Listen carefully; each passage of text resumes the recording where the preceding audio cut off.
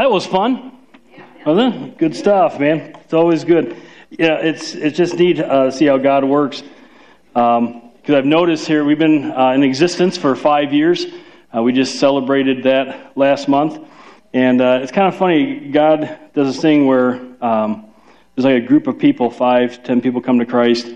And then there's this stretch where, for a few months where nobody is. It allows us to kind of get those people connected in and get to know who they are. And one of the things we do around here is when a person places their faith in Christ, we try to get some other Christians to meet with them and just spend time with them and encourage them in their in this new relationship they have with God, which, for a lot of people who don't have any clue what church is all about, it's like, how do we have a relationship with God, And so we try to help them that way. And then we'll have another group of like 5 or 10 people come to Christ. So since the beginning of January, we've had about 10 people accept Christ, and a number of them got baptized today. And we had a pocket of people come to Christ right before Christmas. So just really neat to see how God works, and so thankful for that.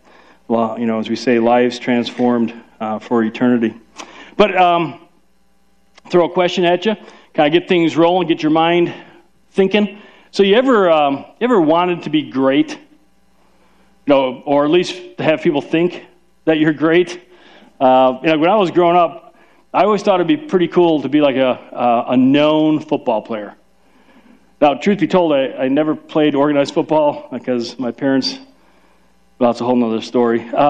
They didn't want us playing organized sports, and they had the reasons for it. But anyways, I tried to sneak in to football, and my mom found out, and it was a big whole thing, and I won't go into it. But a lot of my problems today are... So let's just talk. Anyways, so I always had this idea to be great, to do that. And so maybe it's not that you wanted to be great or have other people think that you're great, but maybe it's the fact that you at least want to be appreciated, honored, to be recognized for being the awesome person that you are and how you are to your family and friends and type of thing. And that desire actually is in all of us. I think we can all relate to that there is that desire to want to be needed, to want to be appreciated.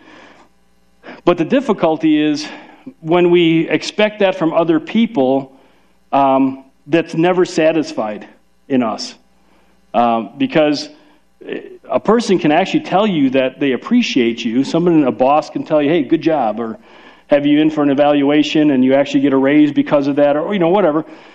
But then a couple months down the road, and now you're wondering, does my boss appreciate me, or does my spouse appreciate me, do my kids appreciate me?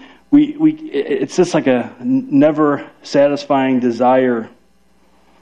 And it's interesting because that need, this idea of needing to be wanted or appreciated, or however you want to phrase it, is actually built into us. God, who's created us in His image, not an image in the sense that He needs anything from us. He doesn't. He is complete in who He is.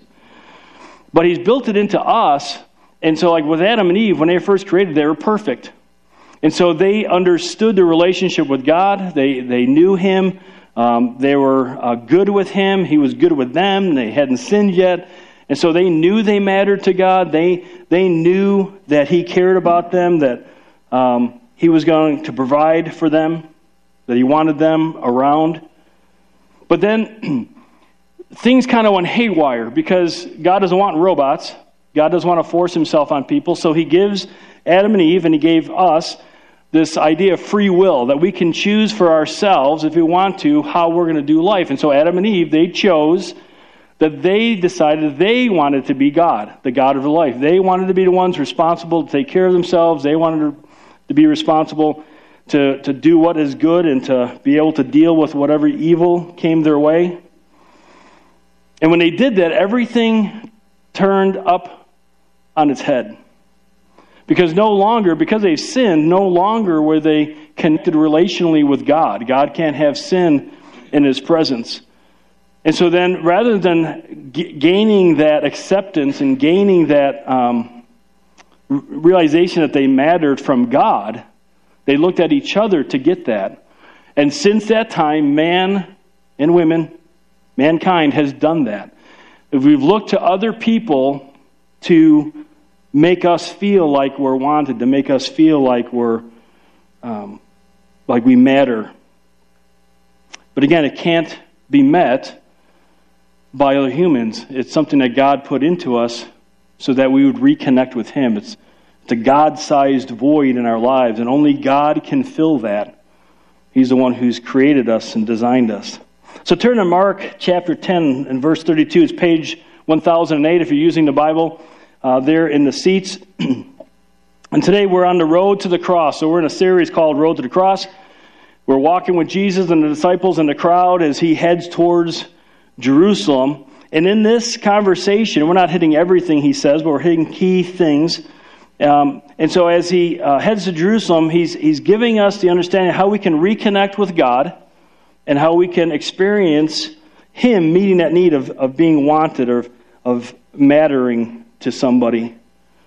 So I'm just going to go right into it and start reading this. Now, I like to explain this from time to time. If you're a first-time attender with us, which, by the way, welcome. Great to have you here. Love seeing new faces. Not that the old faces are so bad. They're pretty good. Just new faces, always good. But what I do is I'm not a real smart person. And so when I read the Bible, I slow down and I ask questions of it, and I bold words so that because the important words.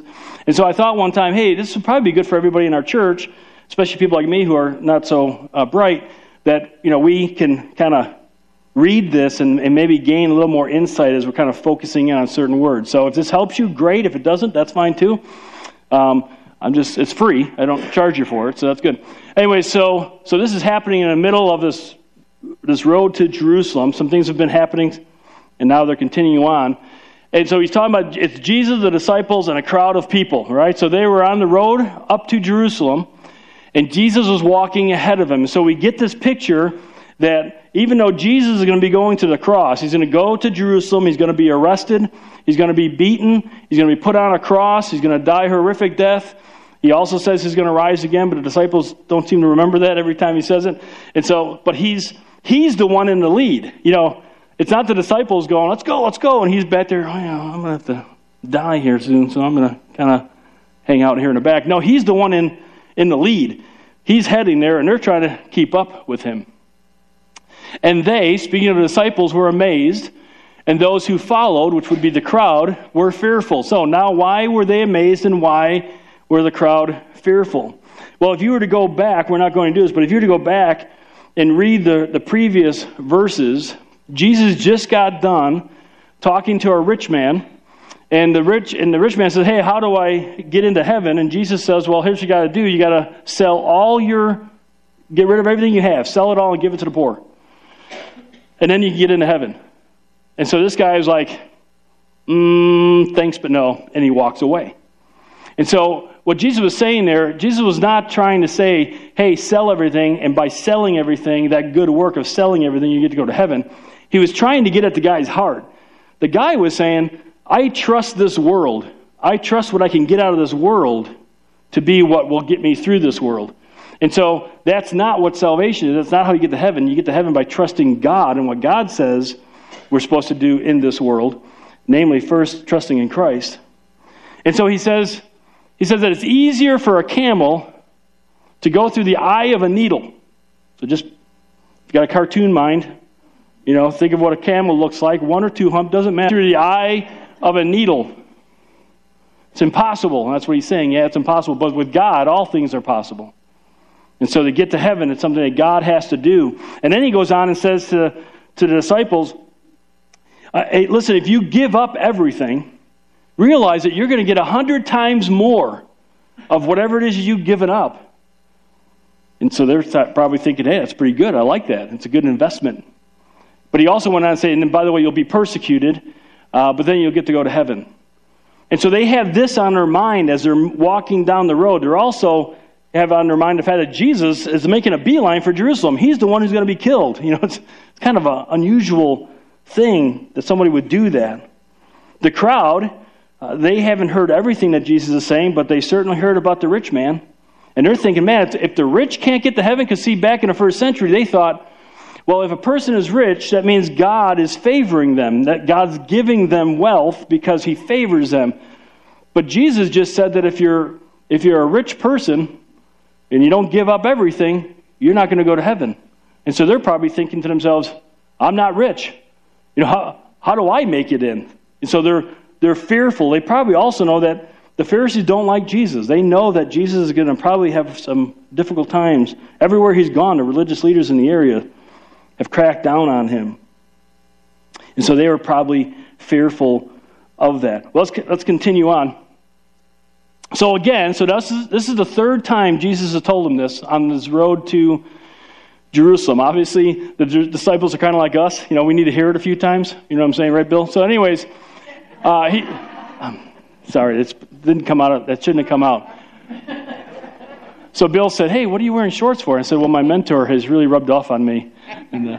So anyways, and again, for the third time, he took the 12 aside and began to tell them what was going to happen to him, saying, behold, we are going to Jerusalem, and the Son of Man, speaking of himself, will be delivered to the chief priests and the scribes, and they will condemn him to death and will hand him over to the Gentiles. Now, back in the first century, the Jews were oppressed by Rome. So Rome was in charge, and only Rome could put somebody to death. And I think I mentioned this last week. In Jesus' lifetime, there's an estimate that over 30,000 Jewish people were actually crucified by Rome. So they knew exactly what he was talking about. And they will mock him and spit on him. Anybody ever been spit on? Like somebody who's angry at you and spit on you? That happened to me one time. And then my brothers found out, and that was the end of that one. But anyways, he spit on me. Boom, boom, boom. Anyways, I'm not saying that's how you should do that. I'm just telling you what history was. I'm not saying do it, don't do it. I'm just saying. Anyways, back to this. They will mock him and spit on him and scourge him and kill him. So that's what they're going to do. And on 3 days later, he is going to rise again. James and John, two sons of Zebedee, in other words, two of his disciples, came up to Jesus saying, Teacher, we want you to do for us whatever we ask of you. And he said to them, what do you want me to do for you? Which, probably parentheses there, graciously says that. They said to him, grant that we may sit one on your right and one on your left in glory. So what they're saying is, hey, when we get to heaven, we want you made the choice, but we want one of us on your right and one of us on your left. Okay? But Jesus said to them, you do not know what you are asking. Are you able to drink the cup that I drink? And so he's talking about his suffering there. That's what the cup means. Or to be baptized with the baptism with which I am baptized. And he's talking about his crucifixion. Now, we're not saying that Jesus got dunked under water. All right. So the word in Greek, baptizo, means to be immersed, to be submerged. So you can have baptism by water, which is what we're doing, but he's talking about the fact that he's going to be immersed in death. He's going to be fully dead. Okay, it's kind of what he's shooting for there. They said to him, we are able. I couldn't find a little shocked emoji, so I wrote it in. Just so you have to picture at this point, they're saying they can handle what he's going to go through, so then we shall go shocked emoji. Yeah. Anyways, and Jesus said to them, the cup that I drink, you shall drink, and you shall be baptized with the baptism with which I am baptized. Double emoji right there. But to sit on my right or on my left, this is not mine to give, but it is for those for whom it has been prepared, understanding that God's going to do something there. Hearing this, the 10 began to feel indignant with James and John, kind of like what we're probably thinking. Calling them to himself, Jesus said to them, you know that those who are recognized as rulers of the Gentiles, and he's talking specifically to the Roman leaders at this point, lord it over them. So those who get into power, those who are in seats of honor, positions of authority, as men, with the way man thinks, they're going to rule over people. That's not a good thing, by the way.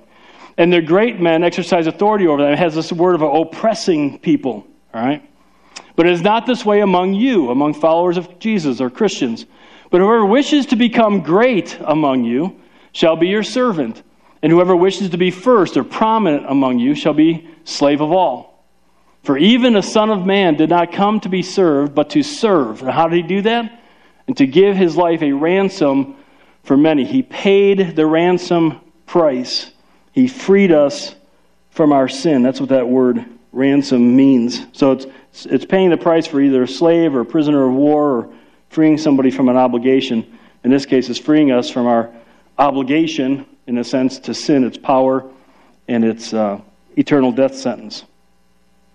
So it's times like this, right, where we kind of look at the disciples and go, boy, they make me feel good, right? Because they are responding to Jesus like we often do.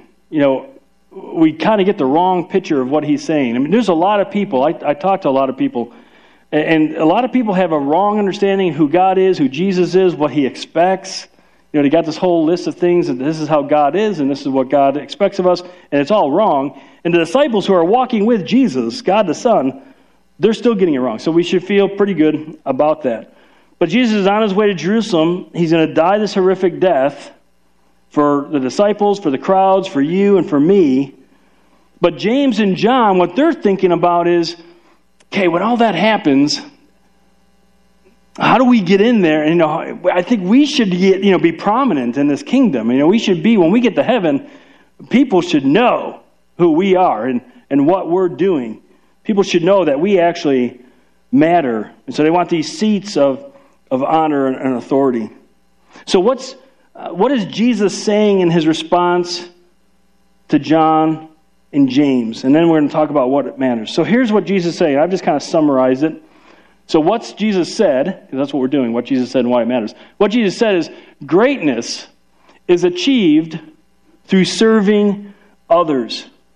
So greatness, prominence, or being honored by God happens for those who are serving. It's achieved through serving other people. Now, I have to understand something. Who's Jesus talking to? He's pulled the disciples aside. He's talking to the disciples.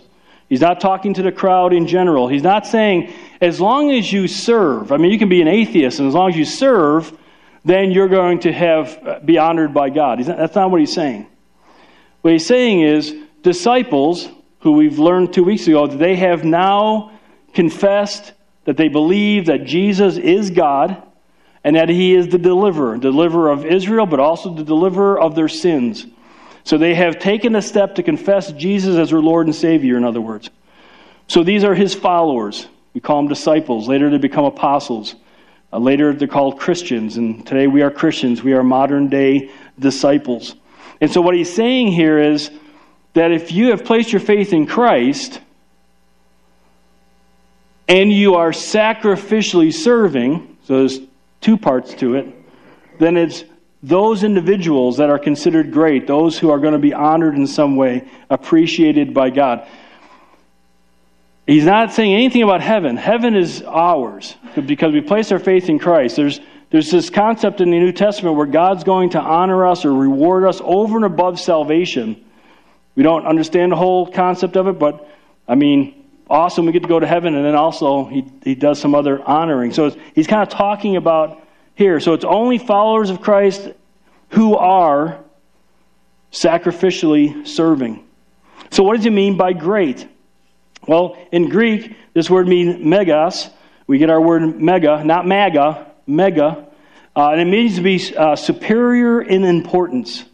So basically it just means to be important, to be considered important, to be honored. So Jesus, here's a cool thing. Jesus isn't condemning the desire to be great or to be important or to be known. He is condemning the motivation behind it. See, James and John, they're not thinking about God or Jesus making God or Jesus look better. They're thinking, how can we look better? How can, when we get to heaven, how can we show everybody that, yep, we're the ones being honored up here? All right? And he's also clarifying the difference between man's definition of greatness and God's definition of greatness, because that's important. Now, he had to do this because, again, the disciples, the guys who are going to lead the church or start the church rolling, they were thinking like their old selves. If they continued to think this way and then became leaders of the church, they would then lead a church from their own selfish perspective. And what Jesus tells us, when that happens, they begin to rule over people in a negative way. They begin to oppress people. We see this all the time in religion. We see this all the time in politics. People get into power, and what happens? Rules for thee, but not for me. We see this all the time. Sadly, in religion and in politics. And so he needed to get these guys back on track. They needed to get refocused. What's their purpose for being on this earth as followers of Christ? See, what was happening, James and John were showing that they were motivated by self. They were self-serving.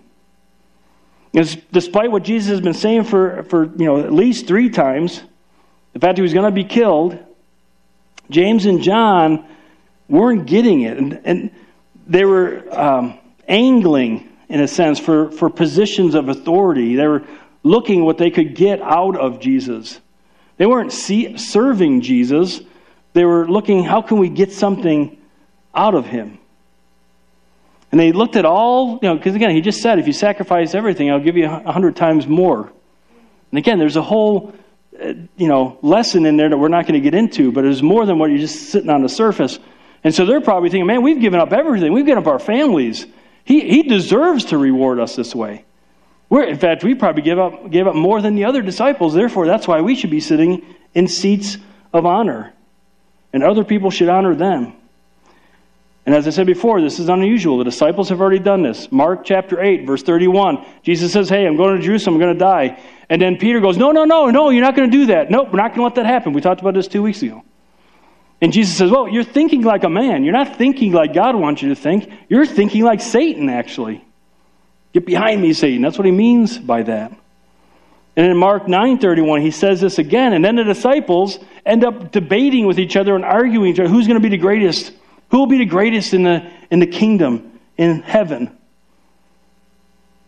You got to give credit to James and John. They believe Jesus is going to win. They believe they're going to be in heaven with him. So that's good. But look how self-serving motivation impacted their actions. First of all, they're conniving. So Jesus is walking ahead. They're walking with the disciples. The 12 of them are walking along. The crowds are kind of mingling around.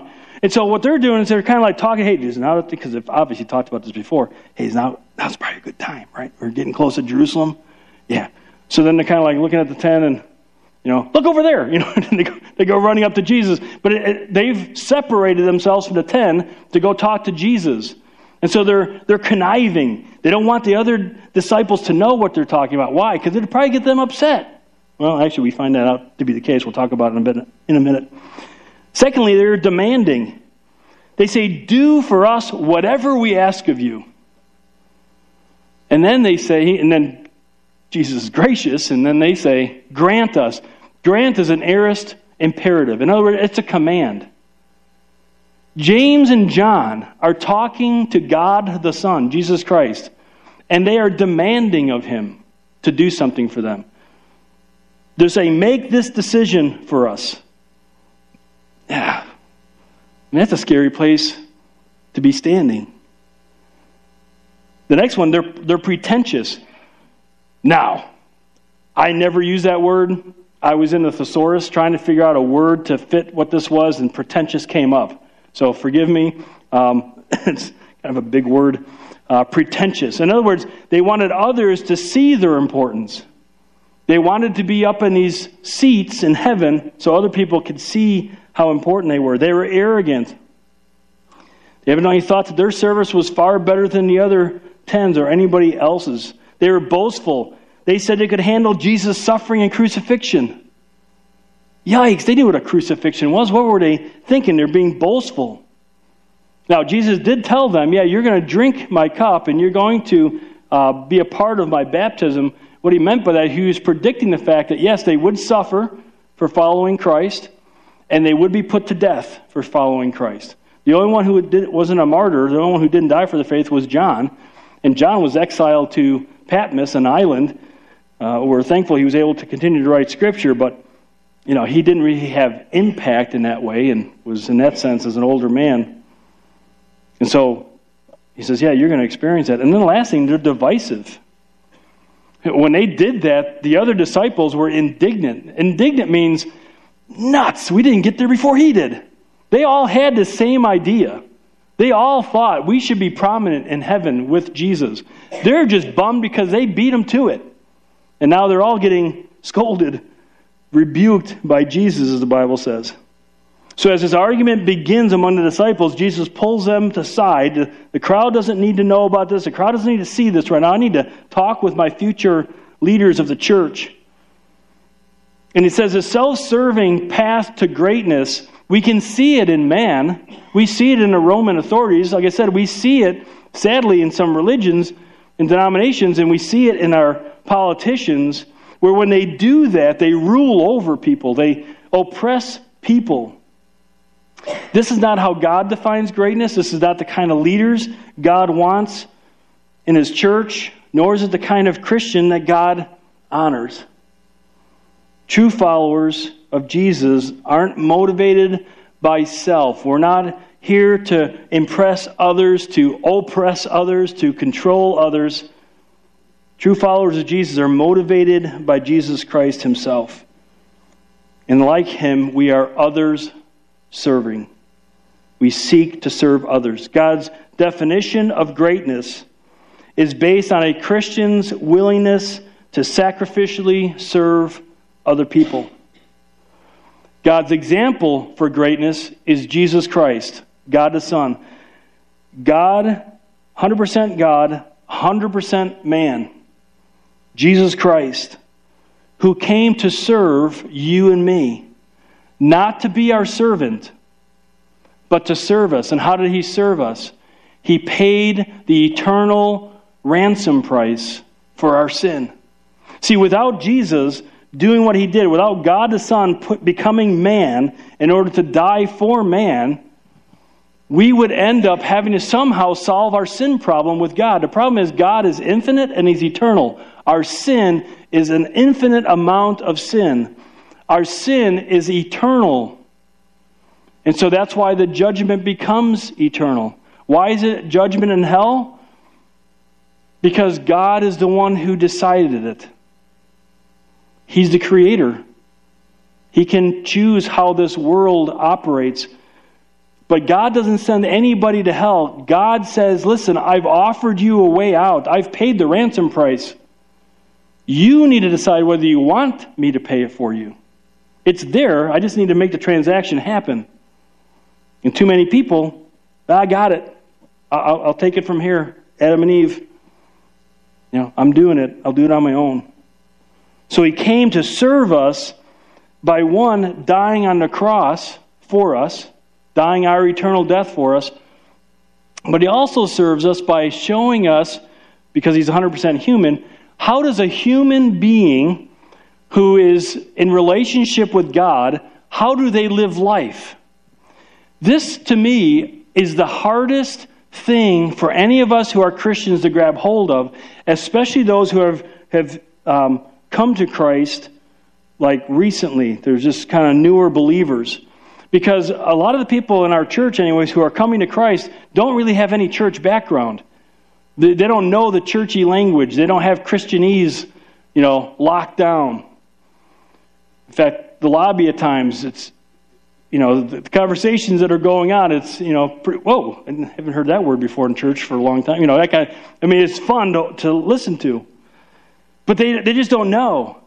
And so then we try to get people around them and help them understand, because those of us who have maybe been a Christian for a little bit longer, hey, this is what the Bible says, and you need to be in the Bible, reading the Bible, and then God, as you do that, He starts connecting the dots. It's really cool how that happens, and then you start understanding how you should change and do life.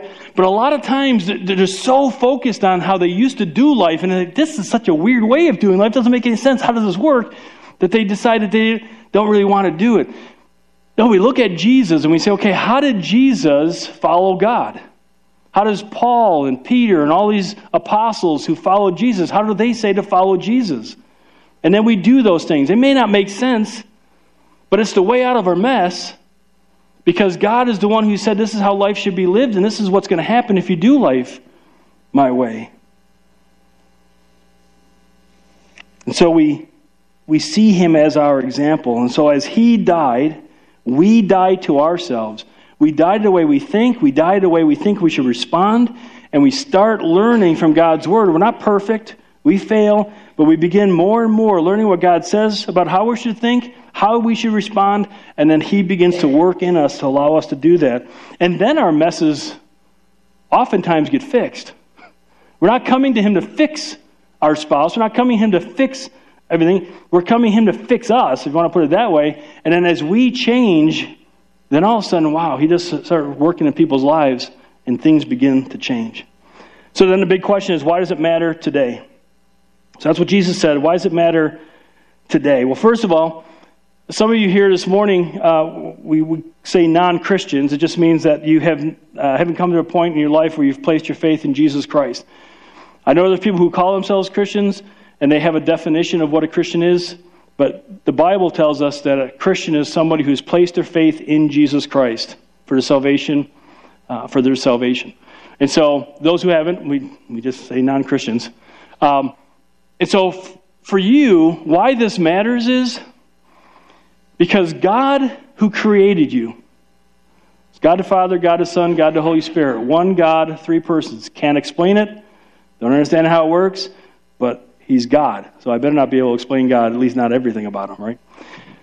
So God, the one who created you, when God spoke and created, God the Son is the one who speaks.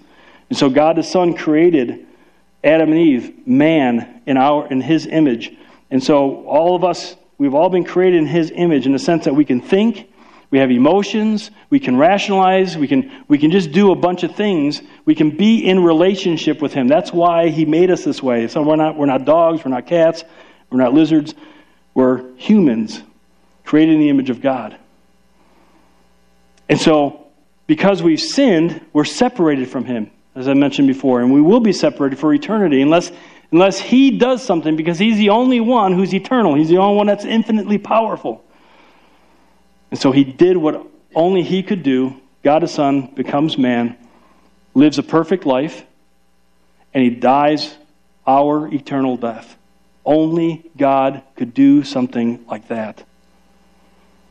And so then we come to Him and we say, I can't save myself. And we say, I need You to forgive me of my sins. And I'm trusting what You said. You said that God the Son, Jesus Christ, died for me. I'm trusting You on that. I'm putting my entire spiritual well-being on You. And I'm asking You to forgive me my sins by trusting in Christ. And then He gives us the knowledge as we read the Bible, because His Holy Spirit is now living in us. And as His Holy Spirit is in us, His Holy Spirit not only allows us to be adopted into God's family, but then He gives us understanding from God's Word. Then He gives us the power we need as we pray and ask for it to actually do life the way He calls us to do it. He's promised to provide and protect us through that process. He's not a genie. He's not someone we come to and say, well, now that I've come to you, now I want you to do all this for me. It's not James and John. It's us coming to Him saying, I'm going to do life Your way now. Now that I'm in relationship, I'm going to do life Your way. I'm going to trust You that doing life this way, even though it seems crazy to me, that this is going to help me become more like Jesus. And then when He does that, it's like I said, it's like it starts impacting other people's lives. And marriages do get transformed and changed, and families get healed up, and people's job situations do change. Not necessarily the job changes, but perspective changes.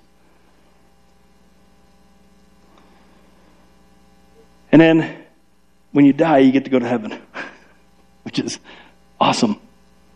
And for Christians, again, God considers those who serve, those who sacrificially serve, those who give up their life, their dreams, their ways of how they think they should do life. Christians who do that and do that for the sake of Christ and to serve other people, those are the ones that God says are great. Do you want to be great? Do you want God to, however He's going to honor you, however He wants to honor you? You're not going to tell Him how He should, but however He wants to. Well then, for Christ and for others, serve them. Do what God's called you to do. So what are the takeaways? First one is this. Again, if you're a person here this morning and if you've never placed your faith in Jesus Christ, your takeaway should be, man, I need that. And you know if you need it. In fact, how God operates is that God's laying it on your heart and your mind. I need this. You may reject it. That's up to you. That's fine. And I'm not going to force you into it. God won't force you into it. But God is offering you a restored relationship with Him. He's offering to then come into your life and give you the power and the wisdom and discernment, everything you need to go through this life, because He's adopted you into His family. And then when you die, not an angel, not a past relative, God Himself, God the Holy Spirit will take you to heaven. And that's what He's offering you. And here's what it takes on your part. Simply trust that. Trust Him. The way you do that is that you just simply admit ABCs. We do it real simple around here. Again, I'm not a very complex person. Admit that you're a sinner and that you need Him to save you. And you just have that conversation with Him. And tell Him that you believe. And believe is not just a mental assent or like, yeah, I believe there's a guy named Jesus who lived. History tells us that. But you believe. You're entrusting yourselves into the hands of. You are... You're saying, I want you to take care of my spiritual well-being. And then you confess that. You just have a conversation with God. We call it prayer, but it's just a conversation with God. So here's what I like to do is go ahead and close your eyes. And if you're here this morning, you're like, man, I need that. Again, if you're here this morning, you're like, I don't need it. That's fine. But if you're here and you're saying, man, I need that. I need to know that I know I matter to God, but now I want to have that relationship with Him. I know He loves me. And so if that's you this morning, and you want to establish that relationship, want God to forgive you of your sins and restore your relationship with Him, then I'm just going to lead you in a prayer. The prayer doesn't save you. I'm not saving you. I'm just giving you the words to say your heart to God's heart. And you say simply something along these lines. God, I know that I'm a sinner, and I know that I'm separated from you. But I know and I believe, I'm trusting you when you say, Jesus died in my place. I ask you to forgive me of my sins, and I'm trusting in Christ and Christ alone for my salvation. Thank you for saving me. Thank you for giving me your Holy Spirit. Thank you for making me your child. In Jesus' name. Amen. Just keep your eyes closed. If you prayed that prayer, I'd love to know it. In fact, we've got this little packet that we can even hand to you as you're heading out, kind of help you get things rolling in that. But if you've prayed that prayer, would you just slip your hand up real quick and hold it up and let us know? Thanks. Appreciate that. Thanks. Okay, 2 more. Thanks. Anybody else? You just have a conversation with God. Heavenly Father, I want to thank you for this morning, and I thank you for your impact in our lives, and for those that have raised their hand to say that they pray to accept you as your Lord and Savior. I pray, Lord, as you say in your word, that you confirm with our spirit, your Holy Spirit confirms to our spirit that we're a child of God, and I pray that you would do that in the lives of those that indicated salvation this morning, that they prayed to accept you as their Lord and Savior. Thank you so much for continuing to change people's lives. Praise things in Christ's name. Amen. But the band comes up. Christians, your takeaway. Pretty obvious that we need to serve others sacrificially. Now, why do we do that? Well, we don't do it to get saved because Jesus already saved us. We do it to be like Jesus, to demonstrate to other people who God is, what God is like, what Jesus is like. And so as we do life God's way and as we serve other people, then they're going to have a question or two for us, most likely. And then we can introduce them to Jesus Christ. We can share with them the relationship that He's offering them, the forgiveness of sins. And so that's what we do. And then when we get to heaven, God says, well done, good and faithful servant. Because we're doing our life on mission the way Jesus Christ did His life. Logan?